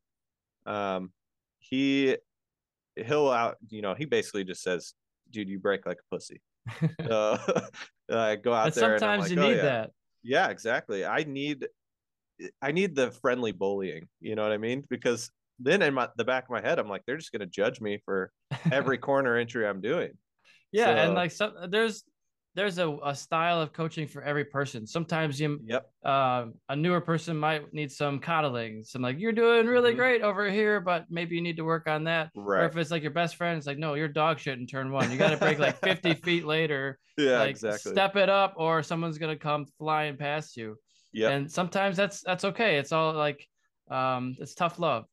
And I think that's the hardest part for me coaching is like how much can you get away with like, the friendly making fun of them. You don't want to make fun of them, like that's not the intention, but it's like that push of like, hey, I see this little area you can improve on. Like I'm gonna make fun of you until you get it right. And like I try not to coach that way. I try to like, be helpful and like we're riding really good and like you said, riding really good in this part of the track, but we're really like mid corner, we're losing a lot of speed and this is the reason why. So like Yeah. there's always a reason for everything that you're doing and it might not always be obvious. I think that's the hard part is figuring out the reason or how somebody learns, the reasons why they're doing things wrong. Yeah, and one of the reasons I'm going to be moving to Vegas, or the main reason, is for a car experience driving coaching company. Yep. So it's I was just down there last week, driving Porsche and Ferrari, Lamborghini, Nice. Aston Martin, Nissan, and what an opportunity, man! But it Yeah. is so different than motorcycle coaching because I'm sitting in the passenger seat coaching the person who's driving. Yep. So um, they get like a 15, 20-minute briefing session in the classroom where they teach Yep. you how to drive a car in 15 minutes. And then it's people who are licensed. They have to have at least a driver's license. Right. But then I get from the classroom putting on their helmet and like, I'm surprised how many people don't know how to put on a helmet and like strap up their helmets. It's like, okay, we're starting Yeah. from scratch here with this guy. Yeah. And Yeah. then I get from the helmet area to the car and like 3 minutes of debrief in the car of like be smooth with the throttle, like the Hmm. steering wheel is really light. You can brake in a straight line, but the moment you have any steering input, you need to be trail braking, releasing those brakes, Yep. that kind of thing. And then we're going. Yep. And now it's like five, it's not a racing school, it's like more of like a driving experience. So they Right. get like 5 laps and you can buy more laps a la carte if you want. Is it Speed Vegas or Yep, Exotics? exactly. Oh, okay. Nice. Speed Vegas, Exotics Racing. Yeah. I should be moving there. The idea is January 12th if everything goes well, and Nice. start a few days after that, after my 30-hour drive and two Airbnbs along the way. And so the biggest difference is on a motorcycle, you only have so much time to talk to them off track before they get Right. back on the bike. There's no audio communication between riders. Hmm. There's no intercom system. You only use hand signals sometimes on the Right. bike, but on the in the car, you're sitting next to them. You're telling them step by step through each part of the track what to do, where to be off the brakes, look at this cone, turn in here, and so you're Right. just talking them through the whole entire lap. And so, and you're also in the same vehicle as them. You're not on a separate vehicle, so it's like Hmm. what they do directly affects you and where you're going too. And like if they get into a slide, my job is to correct the slide from the passenger seat, like Yep. maybe grabbing the wheel, or maybe I have a brake pedal on my side, so maybe getting on the brake so we don't slide more. But it's just it's a little nerve-wracking sometimes, like being in the Hmm. car with these people who really don't know what they're doing. They want to go fast, and Yeah. they've never been on a racetrack before. So it's like, okay, let's please take it easy the first couple laps. Let's warm up Hmm. the tires, warm up yourself, get acclimated with the track surface. Which way are we going? You Yep. know, Yeah. and like there have been times where there was a group of Japanese clients who came in and a big work event for them, Yep. speaking almost zero English. So Oh man. so it's like, well, how the hell am I supposed to do that now? I'm talking them through the lab. They don't understand what I'm saying. Yeah. So I'm just using hand signals and pointing, curbing, curbing, tight, tight, tight, Yeah. get, Yeah. or I use hand signals for braking. I say like brake, brake, brake. You see my hand over here, Yeah. brake, and then slowly start to release those brakes, so you can kind of do Yep. that. But man, it's difficult. It's a challenge, but I'm up for the challenge. Hell yeah, that's awesome, dude. I think that is I think it would be easier to coach in a car almost just because you're able to communicate. Yeah. The with the riding, you know, most, if not all rider coaches that I know do it with video, so you'll do 2 laps in front of them, they'll follow you, and then you let them pass, and then you follow them for the rest of the session. So you work on like what we talked about prior. And you can only coach by seeing video. So like you're not able to correct what's happening right at this, unless you pull them off the track. But you don't want to like, oh, we need to pull off and talk about this one thing, because they might be doing a bunch of other things right, and you want to get that on video. So I think that's definitely the most difficult. And like just figuring out how people learn, man. Like they could watch the video and just totally be, deer in the headlights. Like this is how I ride. I don't know how to change anything that I'm doing. So Yeah. you have to kind of learn how to adapt your coaching to other people. And then And sometimes you're in a group of 6 or 8 riders, maybe doing follow the leader where you're in front and everybody's behind you, and you're yep, supposed to keep an eye on all your students. yep, Like that's pretty hard to do. And then one time I was at Grattan, and one of my other students said, "You got to watch out for this guy. This guy, he's taking the completely wrong lines. He's looking yep, like he's going to run off the track every other corner." And so like I couldn't see him. He's like 100 feet behind me in at the end of the pack, And yep, so the next session, I had him go right behind me, and I was able to see his lines better yep. and talk to him more beforehand. And he's like, "That was a night and day difference, man. Thank you so much for doing that." Because as the train snakes further and further behind you, Yep. that ideal line gets lost and muddied for the rest of the students. Yeah, because everyone wants to move over to see kind of what they're doing. So Yep. yeah, that happens. I try to only do one-on-one stuff just because like I don't think it's fair that like some people might be able to do more than one, but I don't think it's fair for someone to pay me and I can only focus truly on one person. Maybe if the video got the other person, then it's fine, but it's really difficult, especially like the paces are different. If you're following one and one's behind you, like you're in the middle, and so you have a camera front and back. Like I think it'd be really hard to tell somebody, hey, you're doing this wrong when I'm not even looking at them. Yeah. And it could be a body position thing that I don't even see, like, oh, we're looking, at our feet here.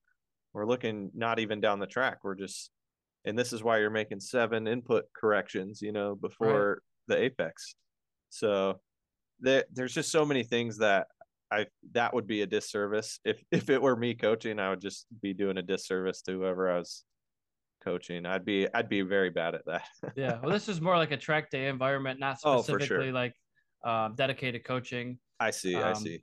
but they weren't paying for coaching; they were just paying for track days. But Right. if it's one-on-one coaching, you want that immediate feedback rather than a group of Yeah, 8 people.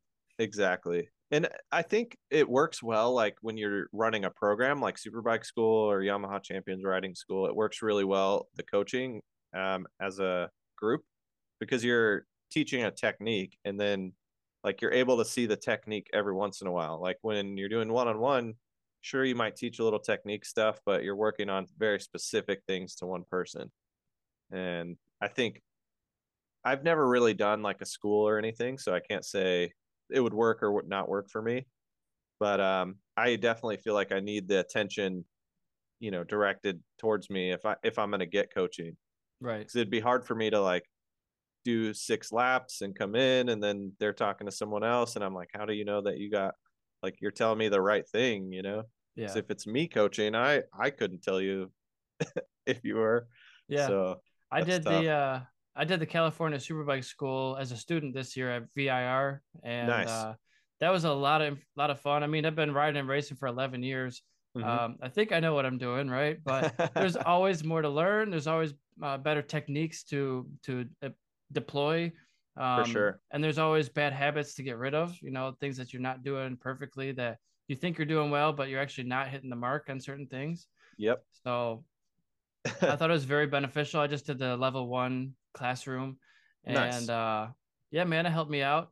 And I should be coaching for them starting in March. So Nice, man. Congratulations. thank you. It's It's awesome. exciting. It's one of the biggest, most well known motorcycle coaching programs in the world, I'd say. And Yep. it's such an honor to be in the conversation with my name and their company. Yeah, that's awesome, dude. So It's really cool, like, because I know the mechanic JJ over there. He's awesome. I've met Keith and Dylan, just doing the corner work and stuff. Like so many, like James Toohey. yeah, I know so many of the coaches there too. So that they're good people for sure. yeah. And so I'll be doing a bunch of traveling next year. I will be in Mm-hmm. California. They don't do Laguna Seca anymore. It didn't work out with their scheduling, it sounded like, Mm-hmm. but it sounds like Thunder Valley or Thunder Hill Thunderhill, probably and Streets of Willow. Streets of Willow Springs. I like to Yeah, do the regular Willow Springs, but yeah. No, you don't. no. No, it's so bumpy and Oh torn yeah. up. It's yeah. I It's think go it's ahead. brutal there. Yeah. It's brutal there. That's all I was gonna say. I think Sonoma is supposed to be on the list, but That'd be a cool track. I heard it's beat up, but I mean, it's iconic, man. You got to go yeah. check it out. Yep. And then it'll be NCM in Kentucky, I Mm-hmm. believe. They'll do the Washington. Is it The Ridge. the Ridge? Yep. And then they go to Barber, Yep. and I don't think they do Road Atlanta, but they do VIR in Pittsburgh Mm-hmm. and probably a couple others I'm forgetting. Oh, they do Nice. Las Vegas Motor Yep. Speedway. Yep. That's where I did the corner work in most. So for sure, that track's fun too. With Apex Assassins, we do track days there, um, and it's a fun track. It's really flat, but it has pretty good grip. Like in the morning when it's cold, the grip is a little green, but I mean, other than that, it's pretty darn good. And I It's a lot of understand fun. that's kind of like a mini Daytona. No, so that's the big track. So they run the outer course. That's the big track is more of like more NASCAR-y, and I don't even know if there's an infield there, to be honest. Hmm. But and actually haven't even been inside the stadium, so I couldn't tell you. So there's But two tracks there then. yeah, so they actually have three. So drag strip, they have the oval, and Hmm. then they have the outer course, which is more of a road course. So, Okay. I but didn't know. I haven't looked it up on Google Maps yet. yeah, yeah, it's pretty fun, man. And I don't know. I think they do the full course, and they might even flip the direction, like Saturday to Sunday. So like you'll do clockwise Saturday, counter on Sunday. I love that. That yeah, it's a lot of fun, man. Like both directions are really good. There's only one turn that's like pretty sketchy. If you did crash, there's a wall kind of close proximity, Yeah. but I mean I always take it easy there. I don't care who passes me there. It's Right. even It's if not we're worth it. racing, yeah, I don't care. It's not a big deal. I ride conservatively anyway, and maybe that's why I'm slower, but Yeah. I always have like that little bit extra in the tank that you know I'll bring out for like Moto America, I guess. Yeah. Live to ride another day. That's right. If yeah, you crash at Moto America, dude, it's on TV, so at least you get that out of it. So tell me about your Moto America experience. I don't have a whole lot. I've done two Laguna rounds basically. So my first one I qualified like 17th or 19th, something like that, and finished 14th. And then that was in 2019 or 2020, one of those two. In the Probably points. 2020. Yes, I got points, dude. My first check ever Heck was yeah. Moto America. So it was like, yeah, it's like $250, dude, for Nice. 14th. Paid for a So rear tire, maybe. that's right. Yeah. So um I did that, and then the next year I had that crash where I hit my head, and then so I didn't race that year. I had everything ready to go, but it was just too close in proximity where I was worried about a re-injury to the head. I was worried about money. It's another big thing, but mostly like health wise. I was like, nah, it's probably best that I don't do it. Yeah. And then this last year I raced, like this year I raced the Laguna round again, and I qualified 14th. I finished 18th. I got absolutely punted on the first lap, and so I was like dead last going into turn three and had to make my way back forward. But so many fast guys there. My buddy Cody Cochran, him and I, we used to battle like in the Weira days. He came down and I like to say, man, I'm faster than that guy, but he whooped my ass at Laguna. Yeah. So I had nothing for him, dude. And that was the fastest I've ever gone there. So honestly, he rode so well. We went out as a team. Me, my buddy Anthony, my buddy Jack, who races for Wawa Racing, and then my other buddy Will. So um, we are like the Apex Assassins race team as far as Moto America goes. But we all did like we all qualified like top 20.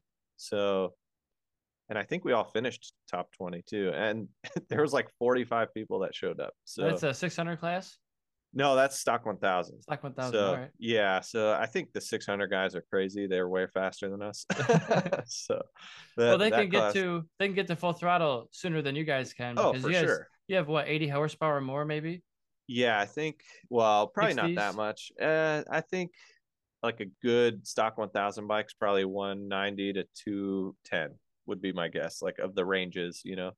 Um, my Cowie made like 195, Oof. but yeah, it was fast, dude. And so now I'm on a Gixxer that makes 185, and I'm having to relearn how to ride a slower bike, but it's a lot more predictable and smooth. So it's I totally disliked the new Gen Cowie. Hmm. I raced the 16, the 16 to 20 is pretty much all the same bike, like minor changes. And then the 21 is like it's a new bike. It's like same engine, but like there's like small changes again, like the swing arm pivots lower, you know, like stuff like that. But like supposed to help the chassis out, but it was the electronics that were the problem. It was never the same bike. Like you'd shut it off and then turn it back on, and then it's like, okay, level 3 traction control does this, you know, last time, and then now I have to go down to 1 or I have to go up, or you know, it was like riding a different bike every session, and I don't like that. I like to have the consistency, um, and be consistent as a rider, but it's really hard to ride around that. Right, I bet. I can So imagine. it destroyed tires like nobody's business. It was like halfway through that I had to use a lot of tire to get back through the pack. Um, so by the last, you know, 2 laps, I was like losing the rear on entry, and it was a sketchy ride for sure. But and I left there so disappointed. I felt like I had pace to be like, you know, close to the top 10. I mean, would I have ever got there? Who knows? But I feel like I could have gone faster with a toe, you know, like in qualifying, I didn't really ever get that. Hmm. So, um, like speaking of the small adjustments, you know, I remember, I think it was in qualifying one, Pridmore called me. He's like, "Hey man, going into Rainy Corner, you open it up way too much. Like just go straight down the hill." And so I was like, "Oh, okay, yeah, I'll do that." And he's like, "That's worth half second." I'm Just like, "All change right." your line through there. Yeah, so like I was kind of swooping out, you know, to get a better drive, like out of Rainy, and you don't really need to. You just kind of go straight down the hill and you know hug the curbing. Well, I did what I thought was straight down the hill, but Hayden Gillum put his bike in between me and the dirt, and Pridmore texted me. I was like about to text him, and I literally got a text at the same time after the session, and I was like, did you? I was gonna ask, did you see that? Like, dude, Gillum just like stuffed the shit out of me, and well deserved because there's a backstory I'll get into in a second. But he passed me going in, like down the hill into Rainy, so close, but he went straight down, and Jay was like, "That's exactly what I meant by go straight down the hill." Even And tighter next time. yeah, he's like, "You're just giving up too much." He's like, "Better, but not what the fast guys are doing." I'm like, "All right, well, I'll try it." But the first practice session, I got the checkered flag, and over turn one, um, it's kind of turn one is over the hill. So like I kind of rolled out, like not a whole lot, but enough to slow down. And somebody who got a way better drive than me behind me is gonna run up on me really quick anyways. So I kind of rolled out, and Hayden was behind me, and you know, I guess narrowly missed me, and he was pissed. So I felt bad. I apologized, you know, and he's like, "No, it's not a big deal." But then he gave it right back to me in qualifying. So I was like, Yeah. "Okay, I totally deserved that." But I was on like course for my best lap, and then that happened. It spooked me, and so I ended up like I still ended up doing my fastest lap time, but I probably would have been even faster. Yeah. But it spooked me, man. I stood the bike up. I was like, oh shit, this is professional racing. Okay. Yeah. So Yeah, there's no friends out here. It's just about going as no, fast as possible, right? that's right, man. And like I enjoy it a lot because it's so structured. It's like everybody's out there. I mean, obviously in club racing, everybody's out there for the same goal. Like everyone wants to go as fast as possible, but there's like a different vibe almost with professional racing. And I feel like it's so easy to trust the people around you. I mean, sure, like mistakes happen and you could tuck the front into somebody, like happens every weekend, I'm sure. But like in club racing, you have to have that little bit in the back of your mind, like, man, this guy doesn't do this full time. He So doesn't really know what he's doing as yeah, much. exactly. So I have a lot of those like second guess moments in club racing versus Moto America. I was like, I had no problem, sticking it on the outside of people, which is exactly what happened on the race start. I was like, oh, I'm just gonna roll around everybody. I'm gonna get 5 spots right here. And I was like seriously cleaning house on the outside. And then one person is all it took on the inside to like check up a little bit. The guy outside of him checked up, and then we ran into each other, and it was like, all right, well, now I'm here in the dirt. A So little bit of domino effect. yeah, so it's okay, man. I had a lot of fun doing that, and like I want to do more. I'd love like it's just so hard to travel, and now they took all the stock 1000 races out of the West Coast. Yeah. So So what do you think about the new schedule that they released for Moto America this year, 2023? um so I do like the setup. I just wish that they had left the stock 1000.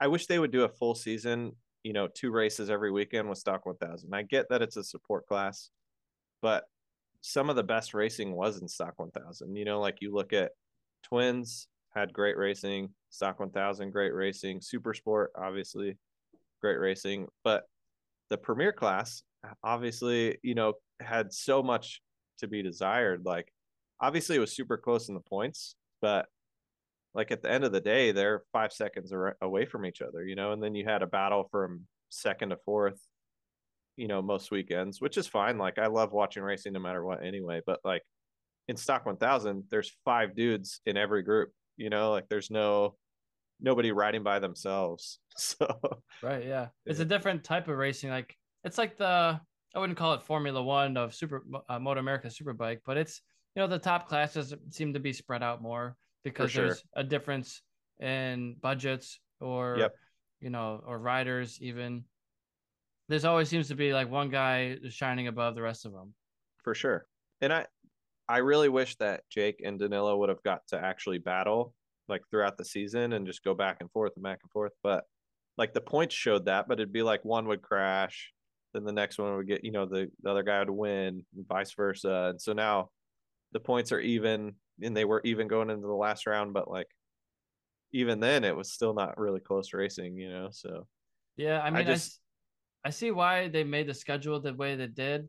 It's yeah, like do less rounds and have more races at the rounds you do go to, which for might sure. which might reduce the cost of the entry for the competitors. But I think it's such a shame that we're using more time for the BTR build train race, for the Yep, hooligans, and for the yep. Harleys, rather than focusing on the main classes of the whole damn series, like that why we Yeah, came here in the first place.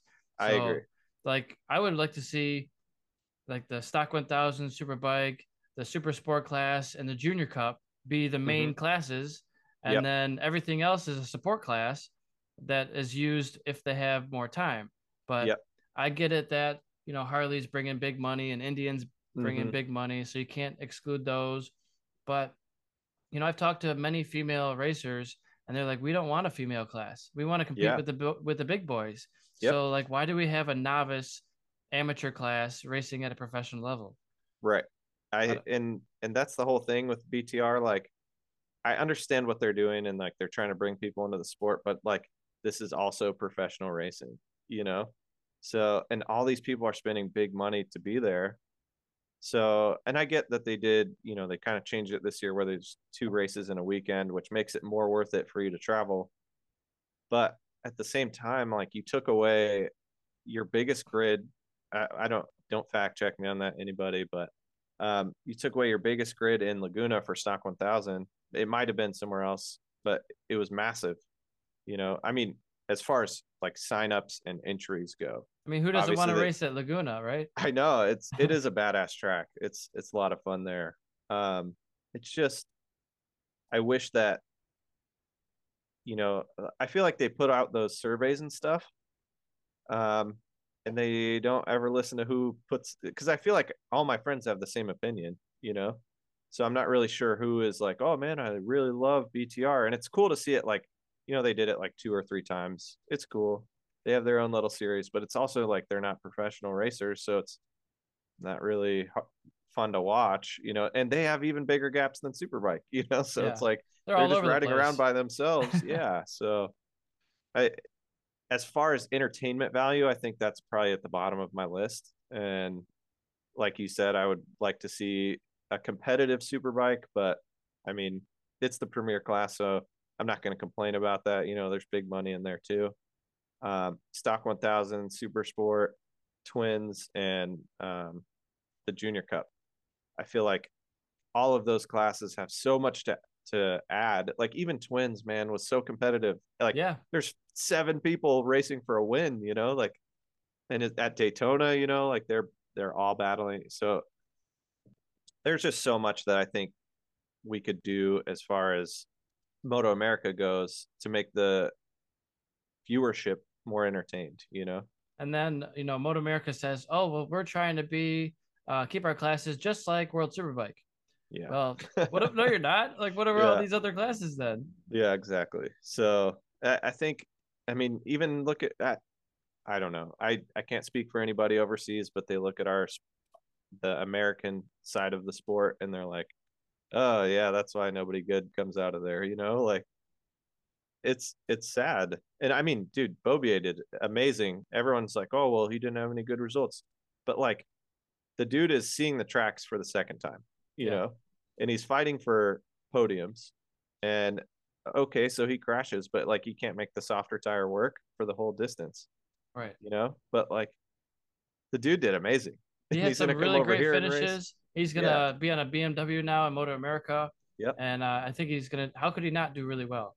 I have high hopes for him. I think, and you get a ride at that talent pool level for 2 years. Like, there's no way your skills are not built up. But also, there's gonna be that adjustment again of going back to electronics. Like, he had to relearn to ride without them, and I think um, it's hard to say, but it would be cool to see him on a GP bike just to see like what he does with like a full blown modded chassis, like electronics, the whole package, just to see like if the superbike level translated. You know what I mean? Yeah, and So I think Joe Roberts is our next contender for MotoGP. I mean, he already turned down a MotoGP ride I with the know. Aprilia. Like, is he kicking himself now for that? I would be. Yeah, I think back then, like you had no idea that they'd win a race. Yeah, I think that it'd be tough to. I still don't think he's kicking himself now. I think he's probably like, yeah, I made the right decision at the time. And there's obviously a crazy amount of development that went into that. But now MotoGP is so tight, like it used to be that people would get lapped in MotoGP. That yeah, doesn't happen anymore. Now they're all in the lead lap within 20 seconds of each other. But if you're 20 seconds back, like you're a nobody. right. Yeah, So it's I'm 20 seconds back in 6 laps at Chuckwalla. and they're doing like 20 some yeah, exactly. So they're doing almost 30 laps sometimes, and yeah, like to keep it that close and that competitive is really cool.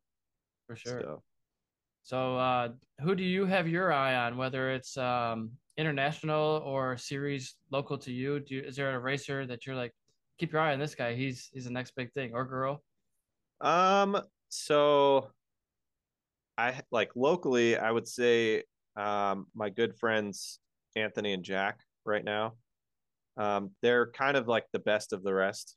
You know what I mean? Like Jack is he actually just broke his back this weekend. Hmm, So I feel really bad for him. Someone hit him and he broke his back. But he has been competitive at the front of CVMA races with the pros. Like he's racing Aussie Dave and Corey and Mikey, and he's been competitive. And he's racing a BMW also. And then Anthony, who is another one of my good friends, he's another dude that stepped it up, which is why it just pisses me off. I should be competitive with them, Yeah. So I just got to figure. I will be. I will be. I just got to, you know, kick it into gear a little bit and take that next step. Just So step it up. that's right. So I think both of those dudes have a lot of potential, and Jack's young, man. Like he's raced, a couple seasons on a 600, won a couple championships in CVMA. I think he won a couple in CRA as well, which is the new California race series out here.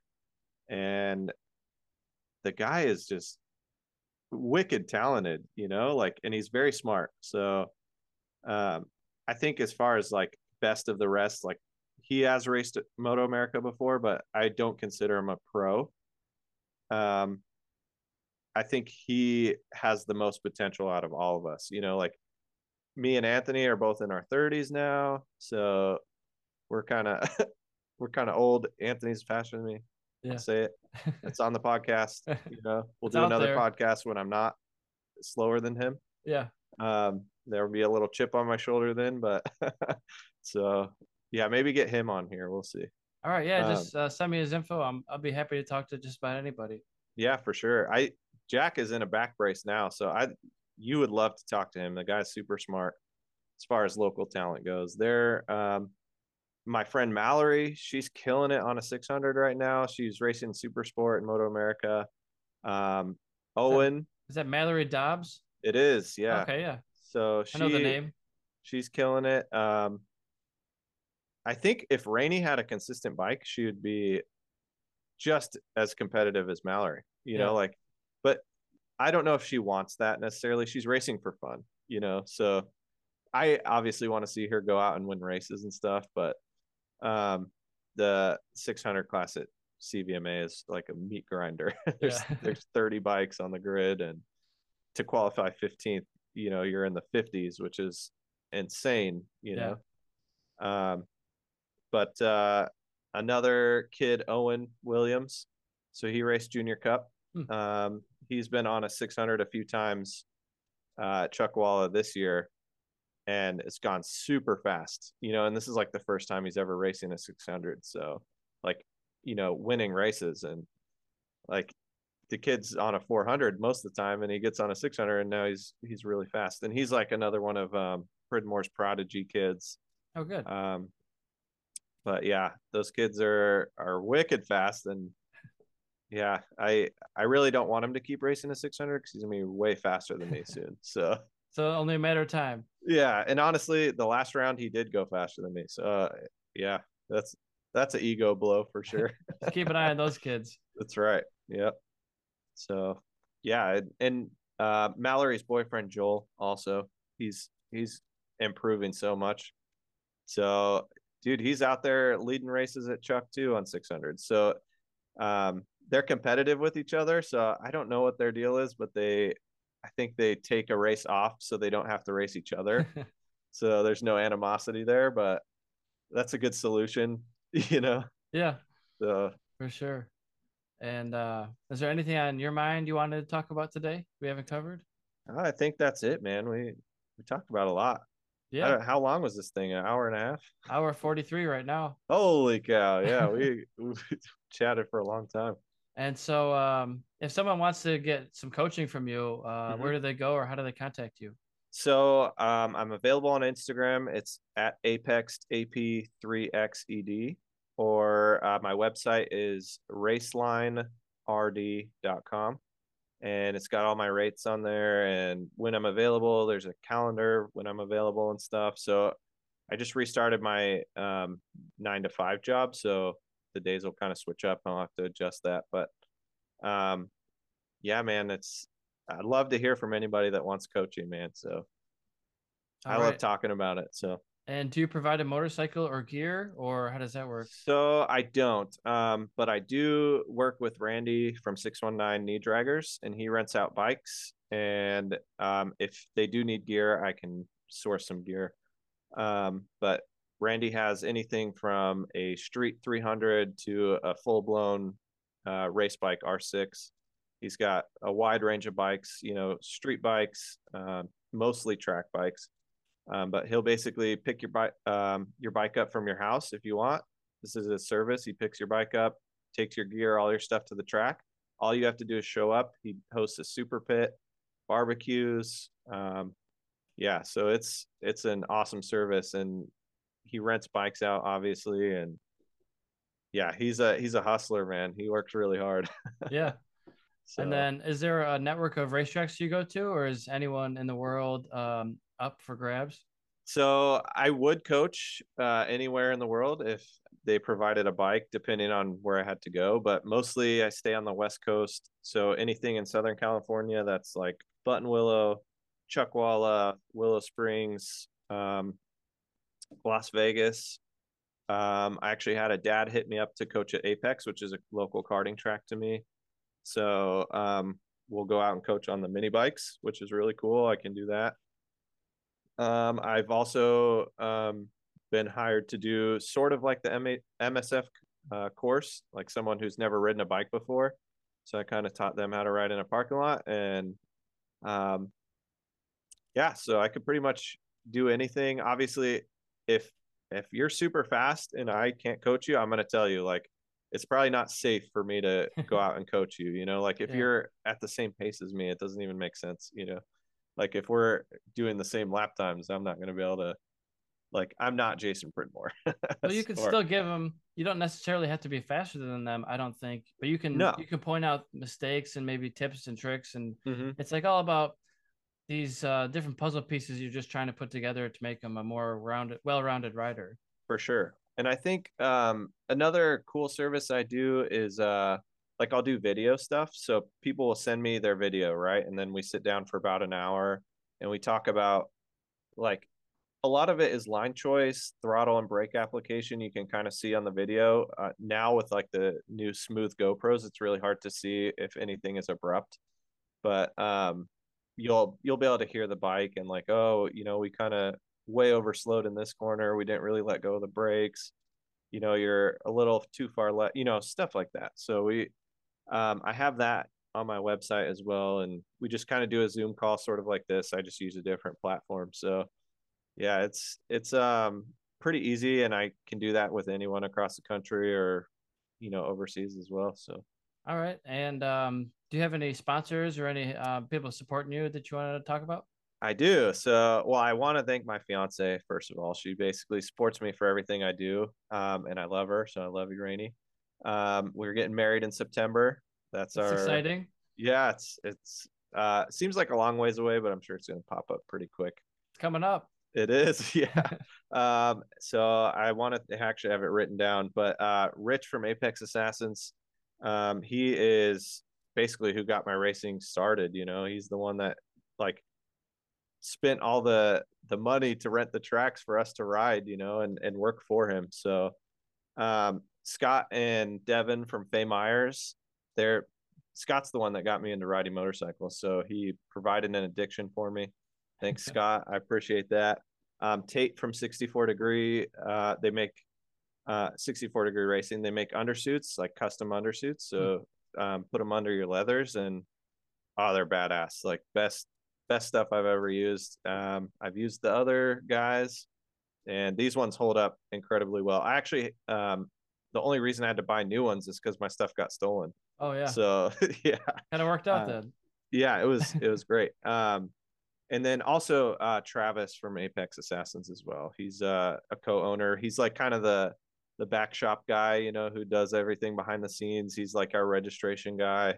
Um, I love both of them. They're my best friends. So So you guys are um, just out there killing apexes. that's right, dude. We're assassinating them, dude. And actually, it's funny. Rich started Apex Assassins like AA, so we could go to AA meetings Yeah. together. Perfect. So Rich McGee from Dainese, Orange County. He's got all my gear needs and warranty stuff I need. Rarely need that stuff, but the last thing was the GPS thing in the airbag. So um, Jason Pridmore and Josh Hayes, and for their coaching and friendship. And then the last one is two.